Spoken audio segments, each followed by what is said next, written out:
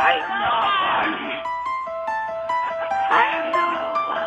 need an old podcaster and a little less old podcaster.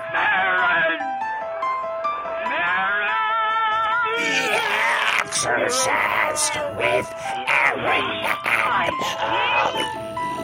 The power of Christ compels you! The power of Christ compels you! Oh, it burns!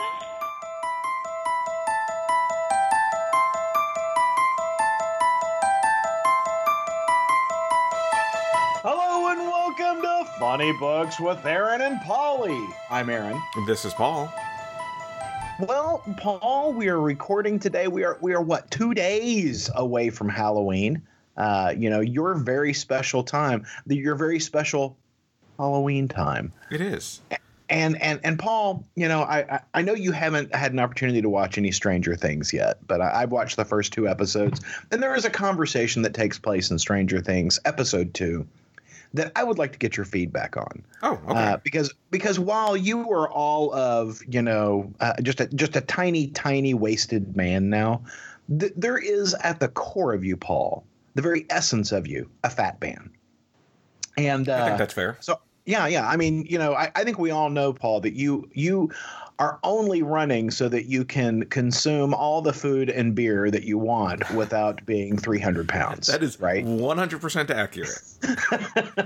So I have to ask, Paul. Yes. Top three. I want to know. Top 3 candy bars. Oh, wow. Okay. Actually, no, this isn't difficult for me. I would say in no particular order, because that would be harder. I would say whatchamacallit. Oh yeah, it's sort of a fringe choice, but okay, I respect that. There's a lot of stuff going on in the whatchamacallit bar. Yeah, Snickers. Oh yeah. Snickers is in my top 3. And Take 5. Take 5. That's that pretzel-y. Yes, it's got pretzels and thing. peanuts and caramel and chocolate and something else. It's 5 ingredients. So that is a good candy bar. It's so good. And you'll notice the trend amongst all of them is some type of peanut or crunch or something. I like that. I get it. Okay. Right, well, how about you? Well, my top 3, in also no particular order, is the Hershey's with almonds. Oh, I love that. And in fact, I like all of them. I like all of the Hershey's with almonds. The various sizes, like the standard one that you buy at the convenience store, the little nugget ones that they sell. I like all of it. It just loves me that Hershey's with almonds. There's something about the milk chocolate and the almond that just makes it wonderful. I'm also a huge fan of the Almond Joy. Loves me some Almond Joy. Okay. And rounding it out is the Snickers bar. I'm a big fan of all 3 of those things. And coming in a close 4th is a Heath bar. I like the Heath with the toffee. I don't know that I've ever had a Heath bar. Oh, they're so good. Well, have you ever had a Skor bar, an SKOR bar? No. Okay.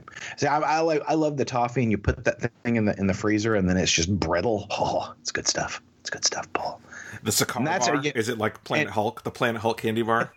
It's exactly what it is. And I'm just putting all my neighbors out on notice. When I come trick-or-treating this week, you need to have those 3 candy bars available to me. Do you guys have a stipulation on the age of which you can trick-or-treat in your area, or is it just like understood? Like a city ordinance or something? Yeah. Oh. We do. Really? Yeah. What 12. Is the city? Seriously, if you're over the age of 12, you cannot go trick-or-treating? Yeah. I mean, that's not just that's seriously a law where you live? Yeah. Seriously. Yeah, I remember because when I turned 12, I was a pretty tall 12, and it was traumatizing because people would refuse to give me candy. Wow. Yes, I say people, but there was one guy. He's like, "Aren't you a little old to be trick-or-treating?" I'm like, "No, I'm just tall." No, and from my perspective, and I know we've talked about this in years past, I don't care how old the kid is, as long as they're in a costume. If you come here, dressed as surly teenager, you're going to get a peep, because I do save old Easter candy to give out at Halloween to the kids that I don't like.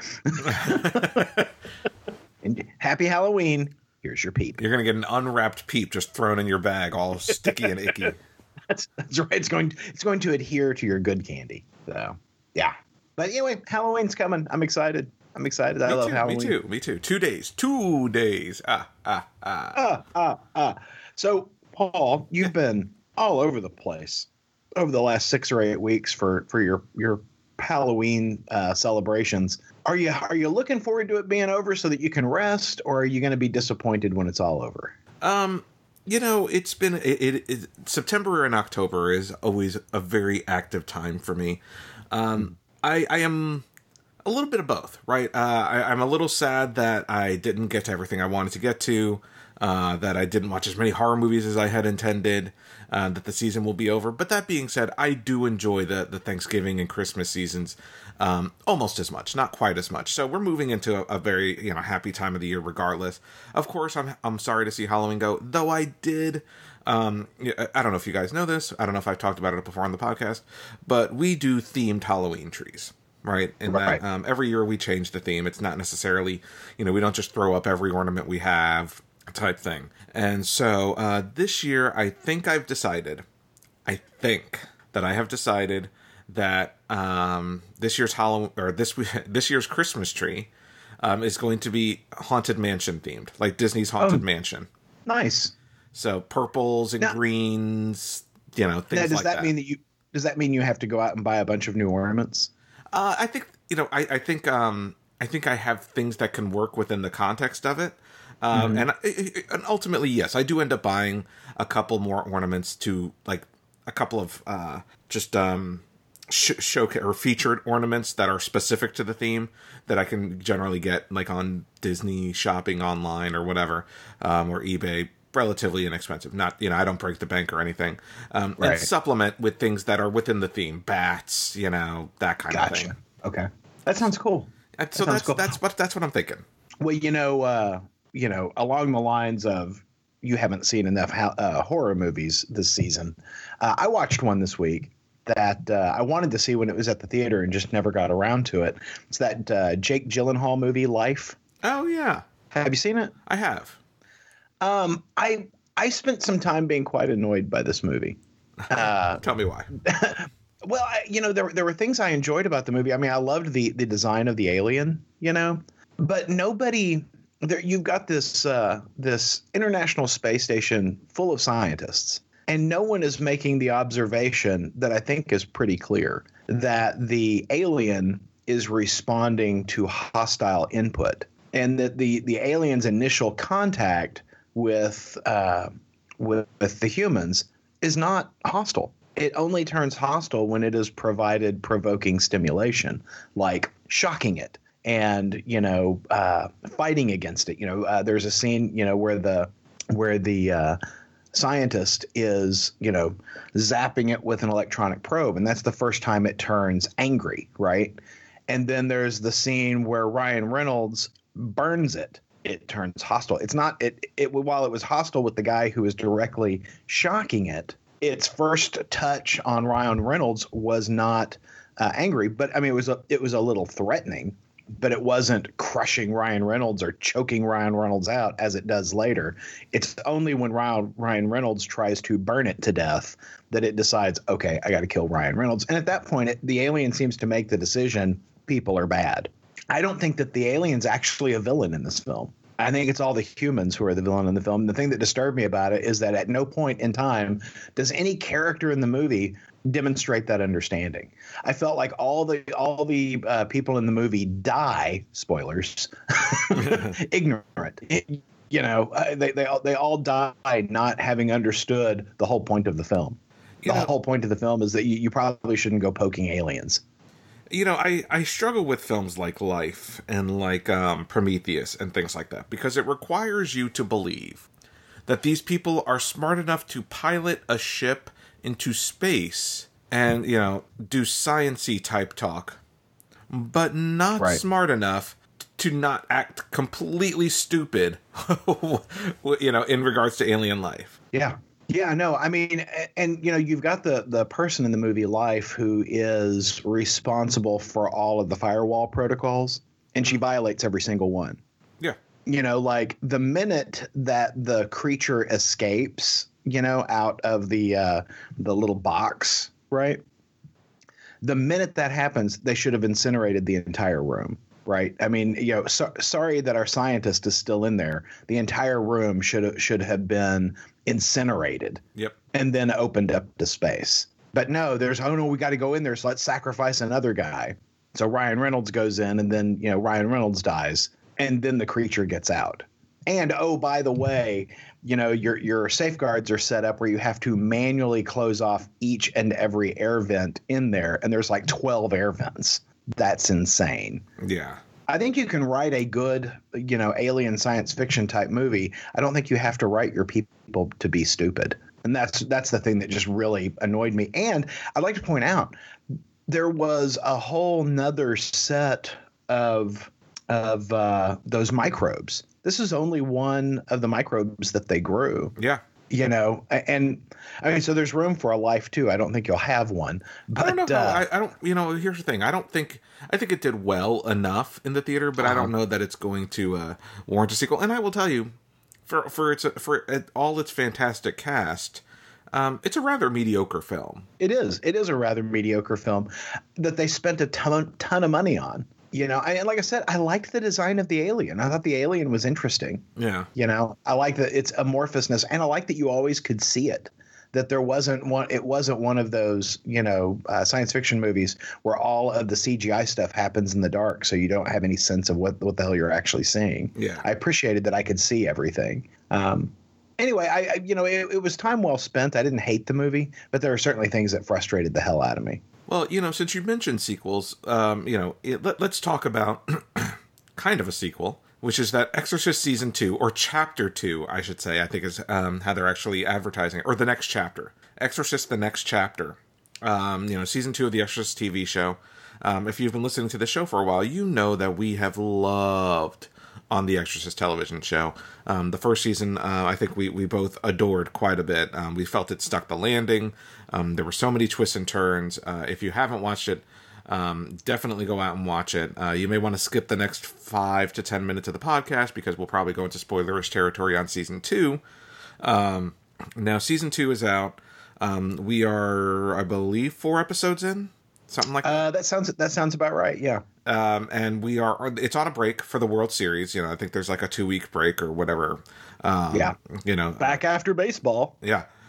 So we felt now would be a good time to chat about it and backdoor pilot an Exorcist with Aaron and Paulie. Should you guys be interested in us talking about that show further in a separate show? So Exorcist Season 2 started, like I said, about 4 or 5 weeks ago.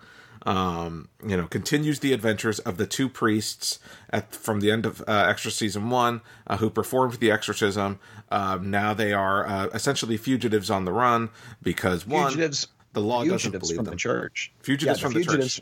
Yeah. Yeah. Well, and we start off in the first episode of not only are they fugitives from the church, but like you were saying, Paul, fugitives from the law because the local sheriff is chasing them because they have abducted his demon-possessed wife that he doesn't believe is demon-possessed. He just thinks it's a little postpartum depression. Yeah. Because she lost her child and is having a hard time dealing not just with the loss of the child, but also the postpartum depression involved in that. And it's, you don't expect to see your exorcists taking such a physical beating from local law enforcement, but yeah, they do. And it this is kind of a backwoods town. I forget which town they're in, but they have them, at one point they have them, handcuffed to a fence post. And it's like, anything happens to that little girl, you're going to die. Yeah. like, huh. That's maybe a town you don't want to visit because law enforcement's a little dodgy. Yeah, just a teeny bit. Yeah. They're also So the season starts very much on an action-paced beat or action-packed beat with the priest like trying to perform an exorcism in the back of a pickup truck while being shot at by the cop. So yeah, it's definitely an in media res start to the season. You know, they're having to, you know, drive through the cornfields and cow pastures to get away from Boss Hogg. Yeah, essentially. And so, you know, we pick up that thread. There's also the ongoing conspiracy theory within the Vatican, where the Vatican has basically been infiltrated by demons. Right. And so it continues that storyline as well. So, Aaron, you know, now that we're 4 episodes in, it is very easy for a television show, a show that is much loved in its first season, to have a sophomore slump in its second season. I look at shows like The Flash or, you know, any number of other shows that basically I dropped in season 2, 24. Right. Supergirl. So what have you thought of The Extra season 2 so far? I've loved it. It's a slow burn. You know, while we start very, like I said, in media res with the exorcism of the mother, right? Mm-hmm. The story that's going to propel us through the season, which we really haven't seen fully revealed yet, we just know some shit's going on, is really focusing around. Oh gosh, Paul. Who's the guy? He played Sulu in the 2009 Star Trek. John Cho. I knew there was a Cho in there. Harold. Yeah. Yeah, Harold. John Cho plays a foster parent who runs a house for foster kids on an island in Maine. Is it Maine, Paul? No, it's Oregon. Oregon. Washington. I'm sorry. I think it's either Oregon or Washington. I think you're right. I think it's Washington. Yeah. West Coast, not East Coast. He's out on this island, and so, you know, all kinds of, you know, scary Cthulhu kinds of stuff can happen out there on your island, even though it's you know, it's West Coast, not our typical East Coast Cthulhu activity, but there's all manner of weird stuff happening on the island with, you know, birds pelting the house. I mean, like tons of blackbirds, just, you know, a swarm of them, you know, a la Alfred Hitchcock, just, you know, pelting themselves against the house. There are birth deformities happening in livestock. There was a lamb born and they had to put it down because it was so horribly malformed. What is that? It's just a birth defect. No, it's something terrible. You know, all kinds of weird stuff happening. Plus, you know, he's got this great cast of kids. I like all the kids, Paul. And usually I can't stand child actors. I like all the kids in the foster home. I like the young woman. She's, you know, 17 in the show, and she's about to age out from foster care. Her name is, God, it starts with a V. Yeah. I don't recall. It's not Virtue. It's not Vitality. It's something like that. Anyway, she's great. She, number one, she's cute as all get out, but I like her character a great deal.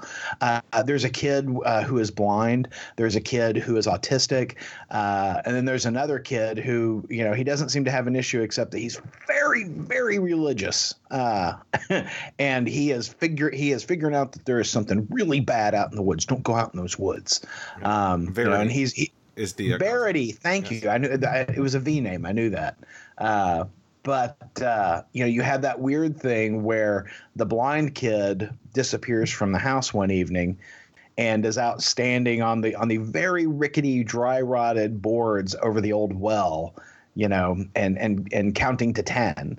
Now, earlier in the show, you had found out that it's part of a rite of passage for each of these kids entering the foster home to stand out on these dry boards over the old well and count to 10 and then hop off. Well, he gets out there himself all blind and whatnot, and he does it, but he keeps counting over. So, you know, counts to 10, counts to 10 again and again and again. And he's, you know, caught right as he's falling into the well, right as the boards give out under him. And, Sulu pulls him free. Well, he explains, well, Verity walked me out there. You know, I wasn't out there alone. Verity walked me out there. She was with me the whole time. Well, Verity wasn't with him. Verity was with someone else at that time. We know that as the viewer that Verity was with someone else. So all kinds of weird stuff going on at the foster home. And I really like those kids, except maybe for the one really creepy little girl that wears a pillowcase over her head. She creeps me out, Paul. Well, there's a reason she's so creepy, Aaron. Yeah, Grace creeps me right out. Yeah, why does she creep us out, Paul? Why is there a reason? Well, because she's not. Well, I shouldn't say she's not real. She's real, demonic.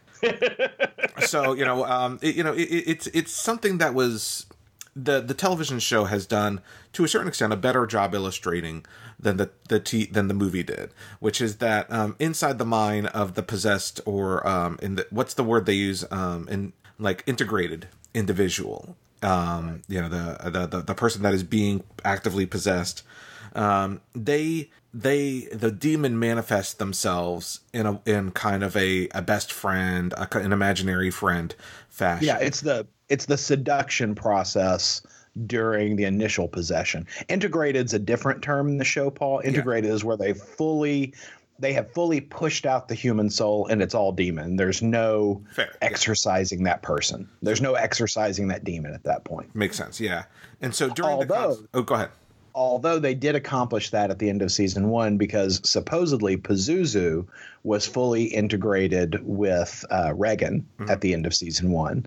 Well, and as we learn, the priests who have successfully exorcised an integrated individual basically kicked a hornet's nest when they did that. Exactly. They declared war. Which is why everybody's out for our 2 exorcist priests. But the reason Grace is so creepy is because she is the demonic presence or the manifestation of the demonic presence inside Andrew Kim, I think is his name. In the show, in real life it's John Cho. But the care holder of these children is in the act of being possessed, and it manifests itself as the daughter that he never had with his now dead wife. It is very skillfully presented in that this kid is agoraphobic, so never goes outside, doesn't interact with the other kids, that kind of thing. But it is revealed at the end of the episode prior to hiatus that there is no other kid, there is no Grace. Right. The room where he believes Grace to be sleeping is not, is his art room. Right. And I got to tell you, blew my mind, Paul. I'm surprised I didn't see it coming, honestly. Yeah, same here. I mean, it should have caught me that nobody has ever interacted with Grace in the show. And they did it so beautifully that it never occurred to me. I mean, it never occurred to me. Yeah. It's same here, and it should have. It genuinely should have. And, if you watch the episodes in retrospect, I'm sure it'll become more obvious. But, I'm the guy who figured out the Sixth Sense really early into it. And this was one that, if for some reason it didn't occur to me, because all those kids have issues. So an agoraphobic kid who doesn't interact with the other kids doesn't really seem like that far out of hand. But, things started getting a little weird in episode 4. But on top of that, you had so much going on in this season. You had, the priests in kind of, an exorcism in the middle of a baby. What do you call it when a nursery inside of a hospital? Just a super intense sequence. Yeah, and the demon possessed woman is putting all of the kids in the NICU at risk. Mm-hmm. Right. And she's like, I could just crack this one's neck right now. Yeah. And I mean, just murdering people willy nilly.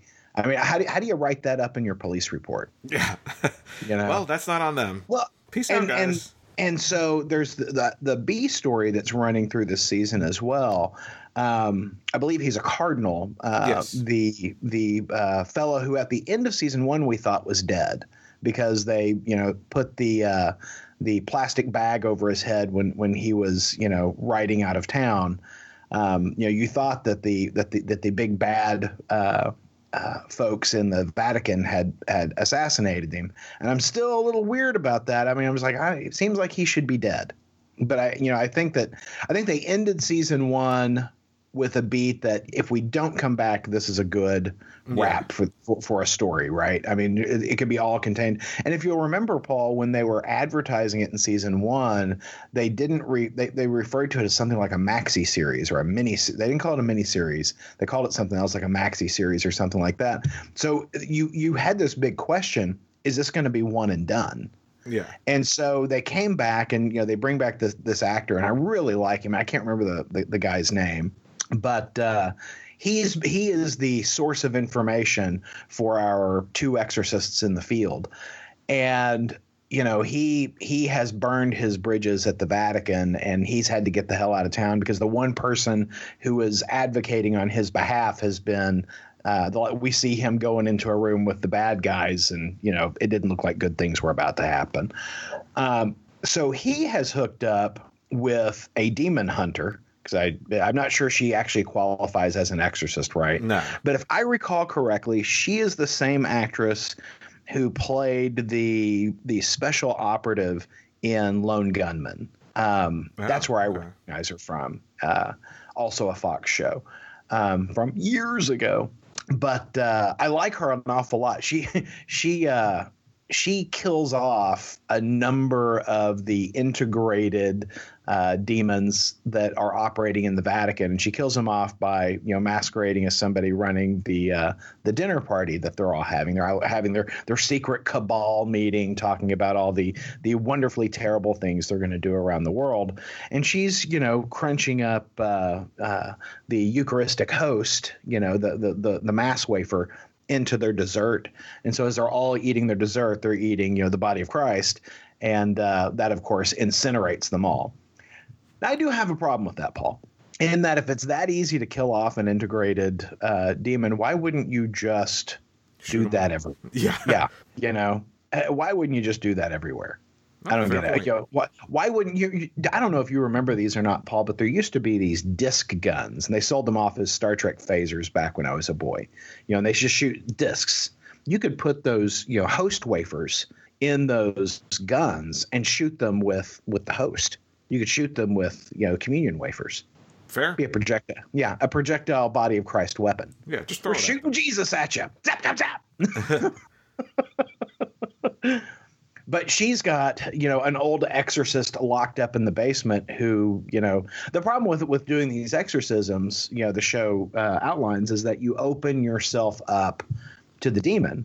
And, there are those who believe that the demons take possession so that they can affect the good people around them, or the good people who come to help. And so, you have these exorcists who are, men of the faith, who are trying, or people of the faith, I should say, because we do have a nun exorcist in this show, who they are exposed to this tremendous evil, and looking into the pit. Sometimes the pit looks back at you.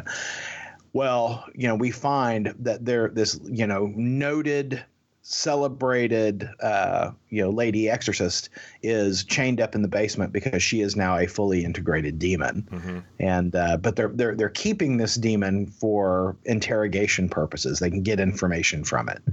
I love how rich the story is. Yeah, it's funny because there are similar when it comes to television shows, especially supernatural television shows. It's all been done. The stories that you see on Supernatural are the same stories, just told differently than you saw on Buffy or Angel. There's only so many different animals, beasts, demons, creatures, monsters that you can write stories about. But I find that this show, in the way it is told, even though there are similarities to some of the elements that you see on some of these other shows, especially a show like Supernatural, the way in which it's told here, even though you technically have like a demon hunter, and this battle with the demons and things like that, the way it's told, and it's not sensationalized as, it's not comic booky. Right. It's told in a very mature substance. And that's not to downplay Supernatural, because I enjoy Supernatural as well. But I really love the way they tell the story in The Exorcist. Yeah, no, it is some phenomenal storytelling. And I love the callback to season 1 that we get in the most recent episode, because, the demon that's tied up in the basement, says, she sends her regards. When she's attacking the Cardinal, and she's referring to Pazuzu or Regan, that we, supposedly exorcised at the end of season 1. Supposedly. Yeah, no, I feel like she's coming back at some point. I don't think that's a done deal. No, I don't think so. I think we're going to see Gina Davis in all of her demonic glory again. Yeah, sometime before the end of the season. I my hope is that the show's writers, and they feel like, I would say I think they planned it in season 1, so hopefully they do the same in season 2. They planned season 1 that if they get renewed, great. If they don't, we got a great story. Yeah. Now that season 2 is here, I am hopeful that they do the same. If we get a season 3, great. If not, season 2 can end in such a way as to feel fulfilling without ending on a cliffhanger that's going to piss us off if the show doesn't get renewed. Yeah. So it is an expertly written and directed and acted show. Highly recommend watching The Exorcist. And if you want us to talk about it more, do weekly recap shows and discussion shows on it, let us know. Send us an email at ideologyofmadness@gmail.com, comment on any of our social media feeds, or call the Ideology of Madness hotline. 972-763-5903. That number, once again, is 972-763-5903. And if we use your voicemail on the show, you'll earn eternal salvation or triple your money back. Or an Ideology of Madness surprise, highly valued. Highly valued. All right, Paul. Well, that was our special Exorcist conversation, Halloween appropriate Exorcist conversation. Mm-hmm. But Paul, on the brighter side of things, there's news this week about casting for Shazam. Yeah, so, the Shazam movie is still coming down the pike. I believe it's scheduled for 2019, 2020. It's still a ways out, but they have cast Shazam himself, and the actor that has been cast is none other than Zachary Levi from Chuck, and also Fandral from the Thor movies. And I gotta say, would not have been my first choice. He would not have been mine, but I gotta say, I feel it's a great choice. Yeah, he certainly has the charisma for the character, and they've got some time, so maybe they can put some meat on his bones. Yeah, he doesn't seem to be the body type to me, right? No, but then again, a lot of people felt the same about Gal Gadot. I think while Zachary Levi is not going to be, he's not going to necessarily look like he can stand next to The Rock and take down The Rock playing Black Adam. Black Adam. I do feel like Zachary Levi, with the right training and things like that, I think he'll be fine. And I should correct myself. It looks like that they're hoping for 2018, maybe 2019 on Shazam. So I think this is, DC's trying to keep the momentum going, because as far as I know, they aren't filming anything right now. Yeah. And then Aquaman is the next film on their release slate. So they probably need to get something started as soon as possible, so they have they continue their series of releases. Yeah, I when I saw it, I was like, I don't know what I think about that. But the more I think about it, he certainly is the right personality for the role. Mm-hmm. Just from what I've seen, I haven't seen a lot of Chuck. I've seen a couple of episodes, and I think he's got the charming aspect to it. And, of course, I think the key to playing Shazam is being able to be a child in a man's body, right? And I think that he has the ability to play that off in a very genuine fashion. So I think I'm happy with this casting. It would not have seemed organic to me. It certainly wouldn't be something that jump out at me. But I think they made a good choice. I agree. Yeah. But Paul, next week, Paul, Thor Ragnarok. Yes, and hey, the soundtrack came out by Mark Mothersbaugh. How do I pronounce that? Mark Mothersbaugh. Mark Mothersbaugh. Yeah, Mark Mothersbaugh. And you bought it before I did, but I picked it up Friday, and wow, that's a damn good soundtrack. It is so good. It is probably my favorite Marvel soundtrack. Now, that being said, I did not listen to the Spider-Man Homecoming. I'm not. Who did that? Is it Jerry Goldsmith? No, it's Michael Giacchino. Michael Giacchino. And I'm mixed on Michael Giacchino. Well, same here. I find him to be competent, but I don't find him to be particularly noteworthy. I don't find him to be particularly unique. I think that he's done the Star Trek movie soundtracks, all three of the J.J. Abrams films, and he has failed to create what I think is a very notable anthem. Nothing that supersedes what Jerry Goldsmith or James Horner have done in the Star Trek franchises. He's made some nice music, but it all seems very derivative from the original Star Trek work.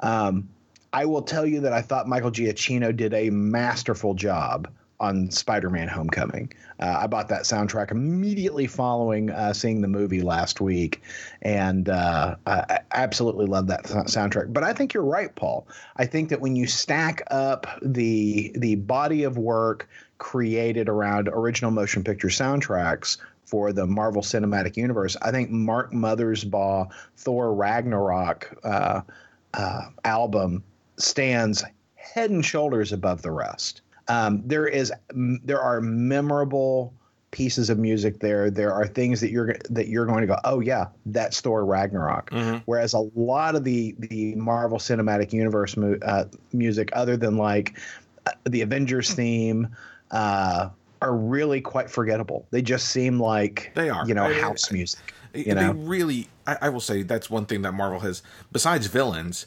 Marvel movies have not excelled at, which is their scores. I can't think of a single one that and this is going back prior to the MCU, because I wasn't a big fan of the Danny Elfman Spider-Man scores either. But I am very excited about Thor Ragnarok, and I thought the score is really, really well done. Has some super great pieces to it. Yeah. And they started now releasing Danny Elfman score from the upcoming Justice League film, and I've liked what I've heard there too. Oh, I haven't heard any of that. Where did you hear it? I think a couple of tracks have been released online. Preview tracks. Yeah. So definitely good stuff. I mean, it is not the Junkie XL Hans Zimmer score. It's got a different feel to it. Right. So we get Thor Ragnarok on the 2nd, right? Mm-hmm. When does Justice League come out? November 17th. Okay, so just, a week or two after Thor. Then we get Last Jedi in December, like December 15th, right? Then it's Black Panther in February? Yes. And then is it in the Infinity War Part 1 in May? I believe so. Okay, wow. Yeah. So it's a lot of big movies coming in fairly short order. Yeah, and I'm looking forward. I am looking forward to every single one of them.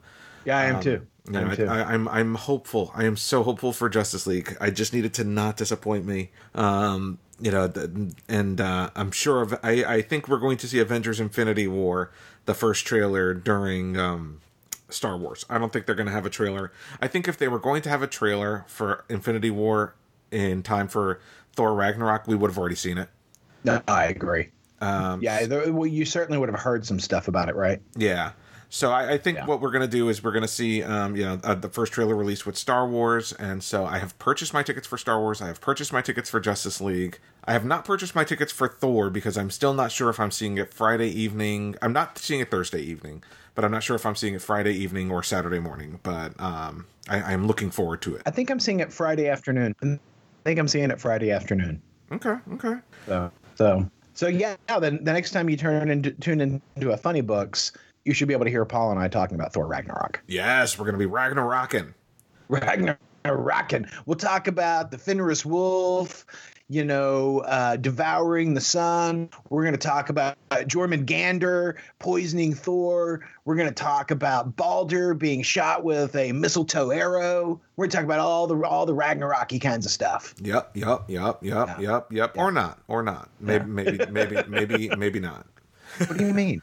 I don't know that we're going to see the mistletoe arrow in the then it's not Ragnarok, Paul. It's not Ragnarok if you don't shoot down Balder with a mistletoe arrow. It's not Ragnarok. You can't call it Ragnarok. Well, I'm not saying we won't. I'm just saying it's a possibility that we won't. Paul, all of this was foretold by the Norns millennia ago. Mm-hmm. Are you casting doubt on the that which has been foretold? Well, I mean, I would like to know how Hulk played into to Thor Ragnarok. Perhaps that is a previously untold tale of the Ragnarok. Yeah, I feel like you're an unbeliever. I feel like you may be unclean and need to be cast out.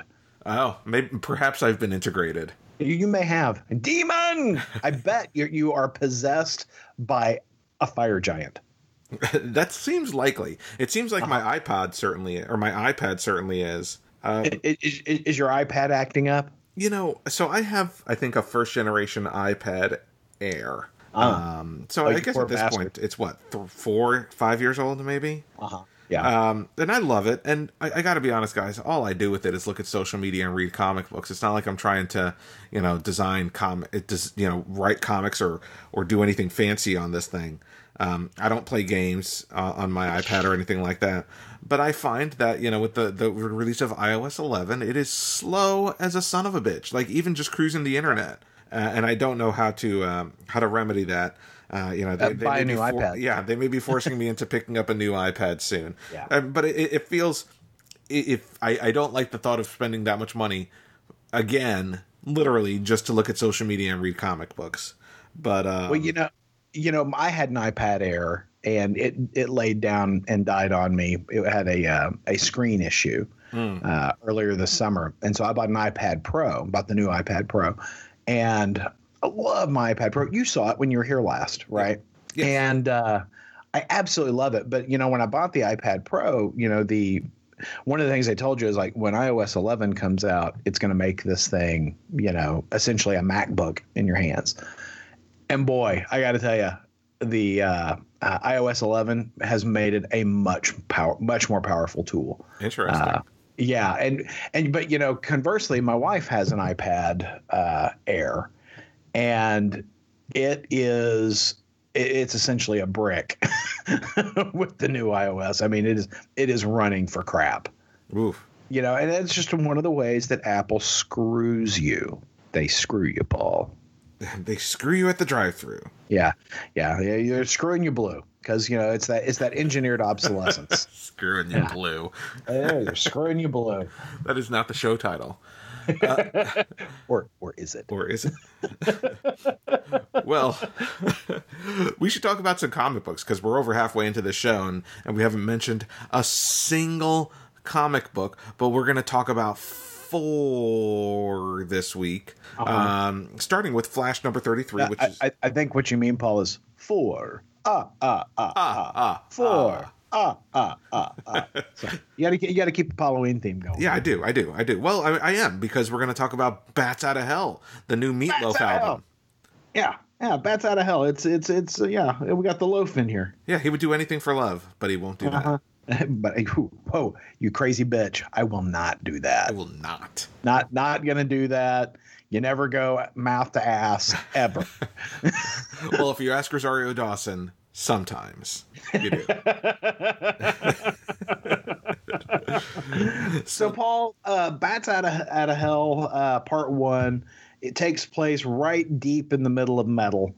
Tell me what you thought. All right, so this is the Flash number 33.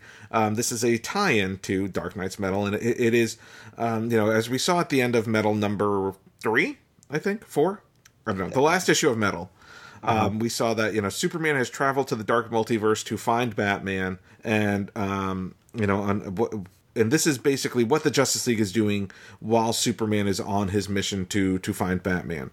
Well, right now the Justice League is dealing with fighting the Dark Multiverse Batman, and the most recent issue of Metal was number 3. So just clarifying point. And so this issue features what is the Flash doing? How does the Flash deal with these Dark Batmen? He's also got Cyborg with him, and you see a little bit of all the Justice League. You see Wonder Woman, Green Lantern, Aquaman, and the Flash, and they're all kind of dealing with their own different Batmen. And you have basically the Flash is dealing with Devastator and the Murder Machine. I'm torn. It's funny because so often in the history of this podcast, in the 8 years we've been doing this podcast, we complain about tie-ins that feel like they have nothing to do with the main event. Right. And now we are getting tie-ins that honestly feel like they are integral to the event. And I'm torn because I'm like, well, what if I didn't buy this book? Would I know what the hell was going on when Metal 4 came out? Well, and I gotta say, there's so much going on in these metal books, with the little Batman spinoffs that we're getting and the core metal book. I feel like this is a key book that I think you wouldn't understand some stuff that's going on. Yeah. I think all of this was pretty darn important. But my question is, I haven't read a Flash book in a good long while. Francis Manapul. It's what? Since the button. Yeah, you're right. I haven't read one in a good long while. Is this the regular creative team? Yes, Joshua Williamson and Howard Porter. Yes. I thought they did a really good job. Yeah, absolutely. It did not make me like Barry, and that's my problem with the Flash, is that I don't like Barry. But it did have me asking questions, because he's talking about, he apologizes to Iris at one point. I'm sorry, I shouldn't have left, yada yada. And Iris apparently killed Thawne. Yeah. I was unaware of this. And Barry was apologizing to her, I'll be here for you and Wally, yada yada. Other Wally, not the pre New 52 Wally. This would be New 52 Wally he's talking about. But it was almost enough for me to pick up another issue of The Flash. I'm not sure that it is enough, but boy, it sure did go right up to the line, because I was like, I like the art on the book. I like the writing on the book. I just don't like Barry Allen. Yeah, I hear you. I picked up the first couple of issues of this rebirth run of Flash, and I enjoyed it. It just I didn't enjoy it as much as other titles, so I dropped it. But I hop in basically when it deals with a crossover, like The Button, which I enjoyed, and now I enjoyed this issue of Bad Side of Hell. Like Aaron mentioned, a ton is happening in this issue. It feels like, even in Metal number 3, it feels like we are not taking a breath. Right. Whenever you pick up a DC Metal book or a Dark Knights Metal book, just know, there's no time for stopping and thinking. Shit's just going to keep rolling. And that's how this book felt. Like, it is just action sequence after action sequence after action sequence, and bad thing after bad thing after bad thing. There's no, the moments in which Barry Allen stops and, sees Iris and apologizes is like one frame or one cell. And panel. Wow. I haven't been reading comics for 40 years. One panel. And after that, immediately we're back into the action. So I have enjoyed it. I am going to pick up Justice League 32, which is the next part, written by Robert Venditti with art by Liam Sharp, who I'm a big fan of. So I'm looking forward to seeing how this sequence plays out. And I think partially some of these tie-ins are as a result of ensuring that Greg Capullo has enough time to produce each issue of Metal. So I think that's some of this. I think it's padding, but I think it is padding that is well written, and it feels integral to the storyline. One of the reasons that I jumped out of Flash was, beyond the fact that I just really don't much care for Barry, was that I did not care for the artwork. And I know that this is heresy to you, Paul. I did not care for the artwork by Francis Manapul. Oh. And I don't get me wrong, I like him a great deal. I think he did some Superboy work back when Jeff Johns was on the title. Yes. And I've enjoyed his art elsewhere. I did not enjoy his art on the Flash. However, he drew this week's Batman the Merciless, also a Dark Knights Metal tie-in, and it's a gorgeous book. I don't recall that I've ever seen Francis Manapul draw in such a dark style. And that was my issue with The Flash, is I didn't care for, yes, Flash is a brighter book. Flash is generally a more hopeful, optimistic character, but it almost seemed Sunday morning funnies bright to me. Mm-hmm. And this is so dark, so moody. And I'm not talking about the coloring. I'm not talking about the colors on the page. I'm talking about the way he's designed the panels, the way he's drawing the characters. There is so much atmosphere in this book. It is just a gorgeous book. I agree. And written by Pete Tomasi. Yeah. I was, again, all of my fears have been allayed to date on these, Batman breakout books. Because, just to recap for those who have forgotten, this dark association of Batmen who have come from the negative universe are all Batmen who have taken on the mantle of other members of the Justice League. Mm-hmm. So last week we talked about Batman the Drowned, where he became essentially an Atlantean. And I said it should be she. Bryce Wayne surgically altered herself to take on the powers of an Aquaman.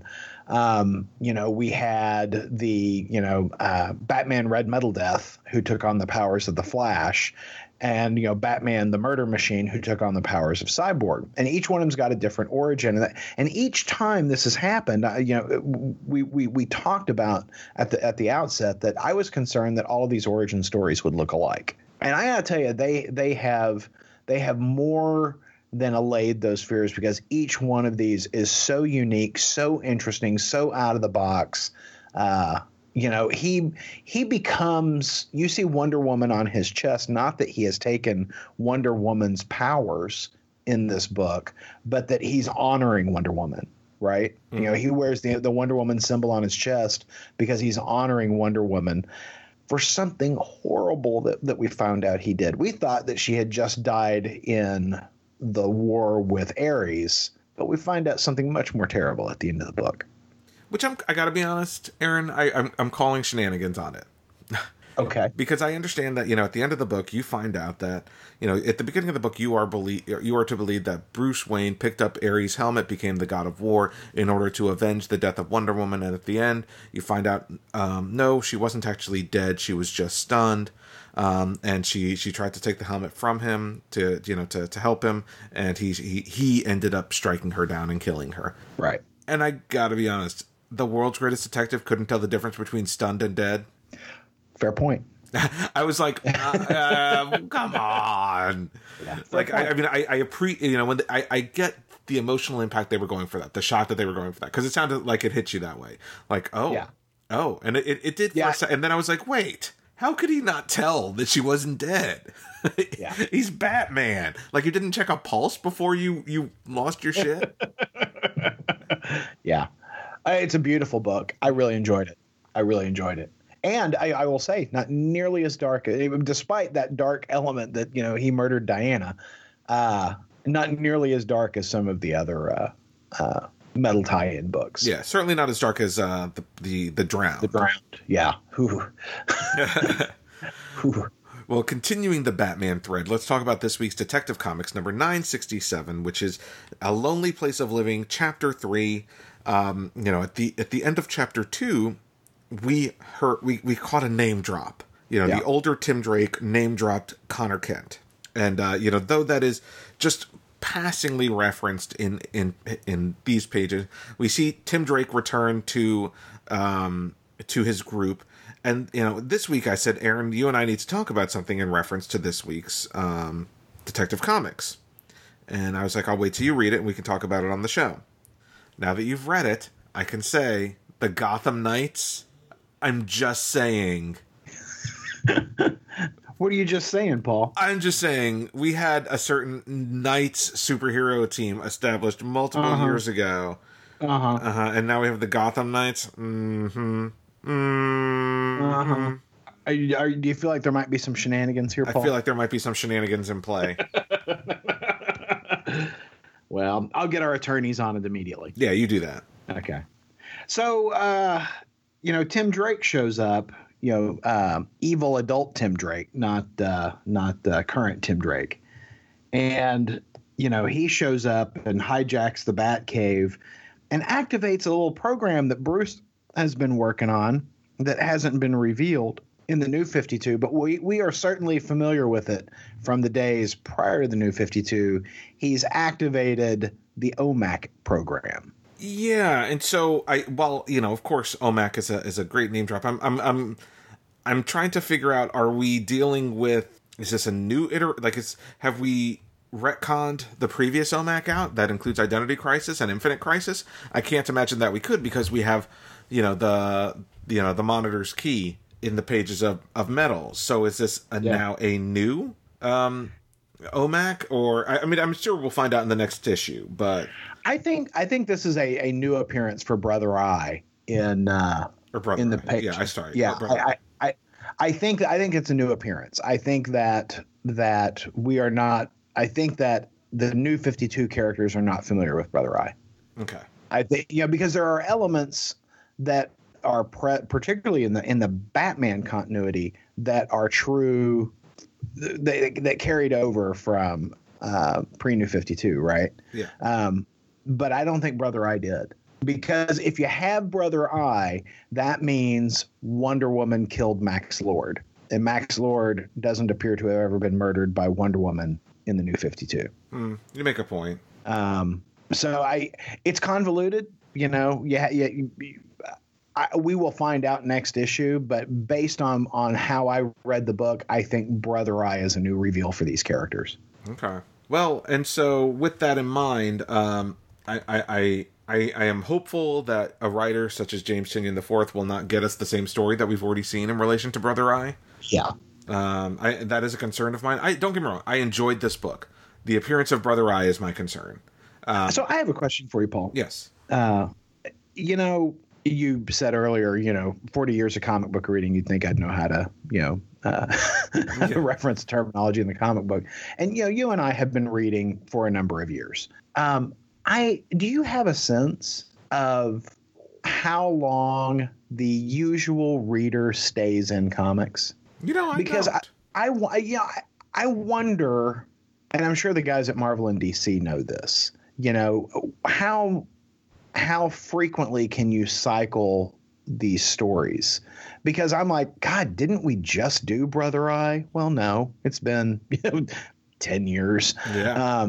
And so I wonder how long they have to let some of that stuff lay fallow before they can come back to it and retell that same story. That's a good question. That is a very good question. Yeah, because, to your point, I guess it has been almost, 10 years. 10 years doesn't seem like a long time, but, the Brother Eye thing was so prevalent. Right. It's not like it was just a minor storyline. It was so prevalent. And it was a huge turn for those characters at that time, right? Superman became, disheartened. Wonder Woman, killed Max Lord in front of everyone because it was broadcast across the world. It was a big event, particularly for the big three, but also for the remainder of the DC universe. It didn't just affect Batman, Superman, and Wonder Woman; it affected everybody. Yeah. And it fed those stories that rolled out of that. So I just kind of wonder, the thing that I find interesting about it is that interpretation of Brother Eye is a much different interpretation from the original concept, just like OMAC is a much different interpretation from the original concept. Both concepts created by Jack Kirby back in the 70s, right? Yeah. So I just kind of wonder how long those things have to, do they have a book, a date book sitting there going, okay, well, we haven't told the story in 8 years. It's time. I wonder what that cycle is. It's a good question. I bet I can find that somewhere. I'm gonna go out looking for that. You know what I'm gonna do, Paul? I'm inspired by what we've done over on Star Trek with Aaron and Polly. I'm gonna do some research. What? It's crazy. It's crazy. It's gonna happen. All right, you do that. And by research, I mean I'm gonna Google it. Yeah. Okay. So, Paul. Yes. Action Comics. Yes. 990.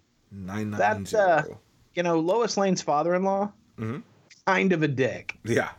Kind of a dick. I'm gonna guess that Lois probably doesn't want to go to Jor-El's house for Thanksgiving this year. I don't know. I think they still have a month to turn it around. Maybe.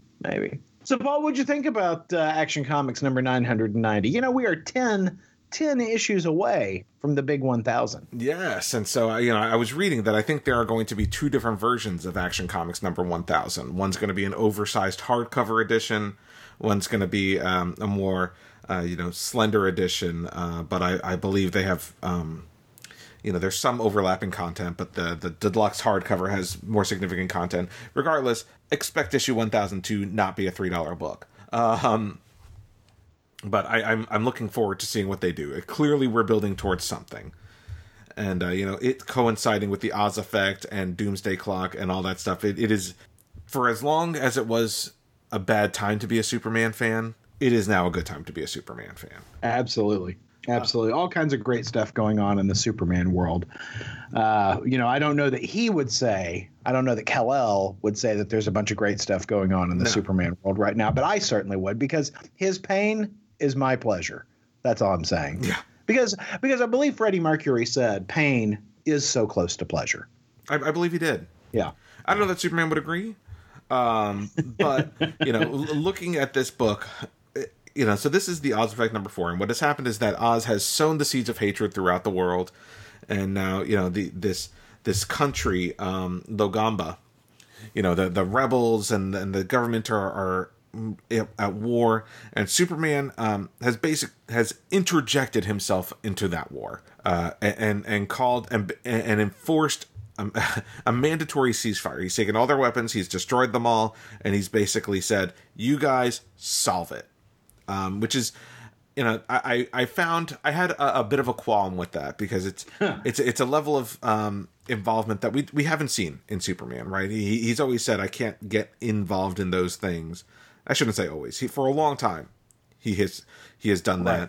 that. To a certain extent, even the J. Michael Straczynski book, where Superman interjected himself in that kind of thing, that backfired on him, and I'm sure it'll backfire here. But it was interesting to see him act in that form, in that type of character, written by Dan Jurgens, because for the longest time, like I said, Superman has been like, I can't stop wars. Like, that's not, the people have to learn for themselves, and I think we saw him step over that line here. Yeah. Well, and maybe because somebody claiming to be his father has engineered this stuff, and so he feels a level of responsibility. Oh, that's a fair point. Yeah. But, in this book, Jor-El, fully reveals himself not only to Clark, but also to Lois. So this is the first time Lois is fully up to speed on what the hell's going on. And Jor-El's saying, look, there is an entity out there that is about to render judgment on this entire planet. He outstrips my powers. He outstrips your powers. We've got to leave. Leave humanity to its own ends, because humanity's terrible. Except for you, Lois, you're pretty cool. Yeah. And, Lois, John, Kal-El, let's all get the F out of here.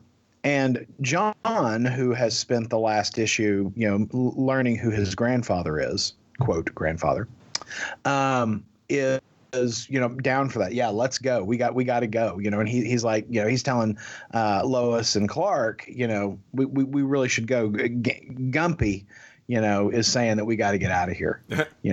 Gumpa-Jor.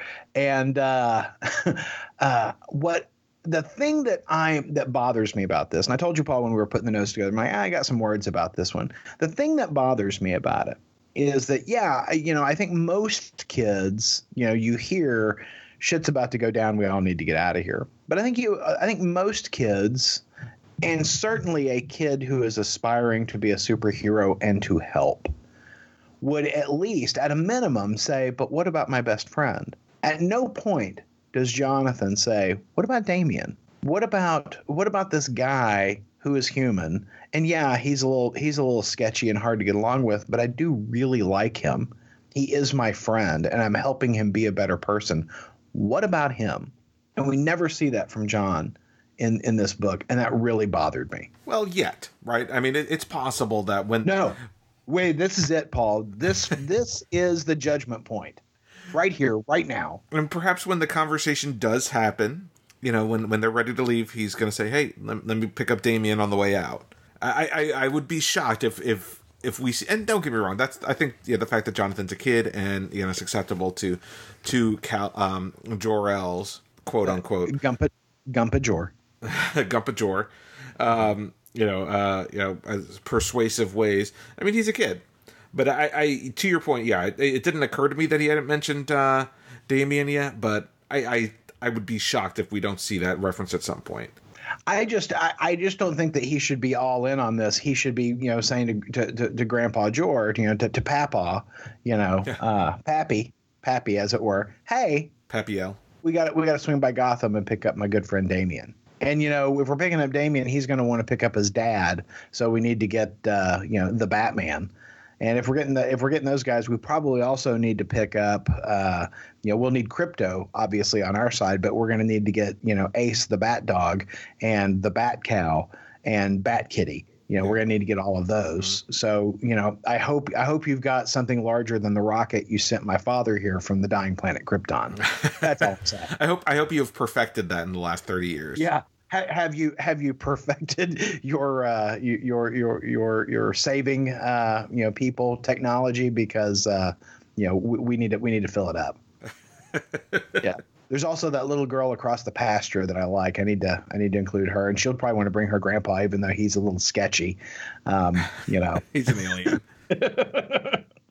So I liked Action Comics. I'm really grooving to this storyline. I'm super excited about Doomsday Clock, and I got to tell you, Action Comics and Detective Comics are really scratching my itch, Paul. Yeah. It has been a long time since I have enjoyed comics as much as I have enjoyed Detective and Action lately. I read them immediately. They're my first read. This storyline's just fantastic. And having, Dan Jurgens writing Superman, we said this after Convergence, that was our dream state, right? That was our ideal world, was Dan Jurgens back on Superman. And it has not disappointed. No, it is not disappointed. The only thing that I can say disappointing is when we've had, filler issues. Yeah, but even then they've been pretty solid, except, And I can't remember if the trip to Washington and the other monuments was. I think that was written by Pete Tomasi, and I think that was Superman. Okay. I couldn't remember which one that was, but that's the disappointing storyline that has stood out in recent memory. But the rest of the stuff has just been fantastic. Well, and speaking of Pete Tomasi, next week's books includes the new issue of Superman, as well as the new issue of Batman. Batman continuing the storyline where Batman and Catwoman are confronting Talia al Ghul, I guess perhaps about their engagement. Also from DC Comics, we get Batman the Devastator. Featuring the Batman Doomsday mashup. This one's written by Frank Thierry with art by Tony Daniel. So that should be a pretty book. Also next week, speaking of pretty books, Batman White Knight, written and drawn by Sean Murphy. We enjoyed issue 1 enough to give issue 2 a shot, I think. So that one comes out next week. And also in the category of pretty books, next week in Marvel Legacy, Captain America number 695, written by Mark Waid, drawn by Chris Samnee, the new Legacy creative team on Captain America. I am so down for that. I will also be picking up Guardians of the Galaxy issue 146, written by Jerry Dugan, art by Marcus Toe, because it is called Infinity Quest Part 1. The Guardians' hunt for the Infinity Stones begins. Yeah, I kind of have to. I mean, when it comes to the Infinity Stones, I feel like Marvel is building up to another Infinity Gauntlet-related crossover in time for the Infinity War movie next year. They always seem to have some type of tie-in to their larger scale films. I feel like that's what we're going to see now. We're going to see a build-up to a new Infinity War, Infinity Gauntlet, kind of to our point earlier in the podcast, the law of how long does it take till you have to reboot a storyline. I feel like we're about to see it in the pages of Marvel. I feel we're going to see, the Infinity Gauntlet come back in. It's been hinted at in the Thor book, and now we're dealing with it directly in Guardians of the Galaxy. And also for Marvel Comics, a couple of Star Wars related books. Darth Vader number 7 comes out. We talked about issue 6, I think, on the podcast, because it deals very heavily with the storyline set up in Star Wars Rebels with the Emperor's Inquisition, or the Inquisitors. So you'll see Darth Vader training with the Inquisitors in the pages of Darth Vader number 7. And Star Wars number 38 is the start of the new creative team on that book. Kieran Gillen and Salvador Larroca, who were the creative team on the Darth Vader book, take over Star Wars with Star Wars number 38 next week. Very good. Exciting week coming up for comics. Yes, and even with all those comics coming out, we will be talking about Thor Ragnarok because that comes out next Friday. Yeah, we'll be Ragnarok in that.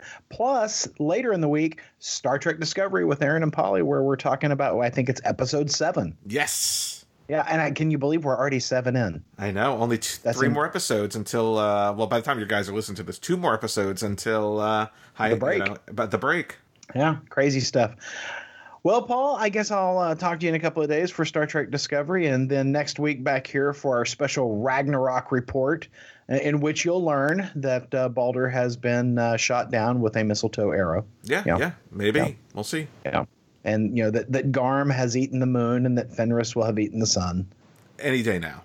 Hard times. Hard times ahead for Thor. But it's a cycle, Paul. It's a cycle. We'll just all get recreated again. The first man, the first woman will be born again, and it all happened before. It'll all happen again. Exactly, just like the Cylons. Exactly. Norse mythology, Cylons, it's all the same. And another episode of Funny Books next week. Catch you guys later.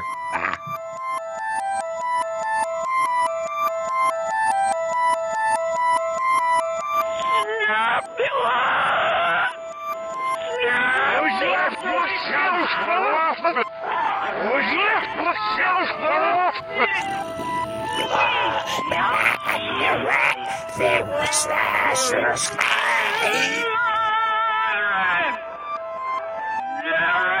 Saya dah bawa sel ni. Saya dah bawa ni.